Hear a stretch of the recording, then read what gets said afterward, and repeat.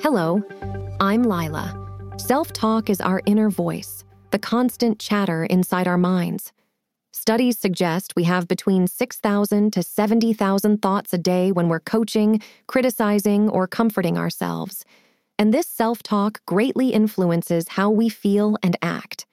When the voice is positive, we feel good, focused, and ready to tackle challenges. When it's negative, we can become doubtful, anxious, or demotivated. The best self-talk is neutral and non-emotional. It's fact-based. It's neither positive or negative. It's neutral. Self-talk is like having a tiny coach or critic on our shoulder all the time. It deeply affects our self-esteem, decision-making, and overall perspective on life.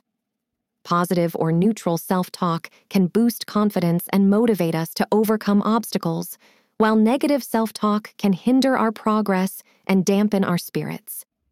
Recognizing the power of this voice is crucial. If you can manage your self-talk, you can manage your day and anything that comes your way.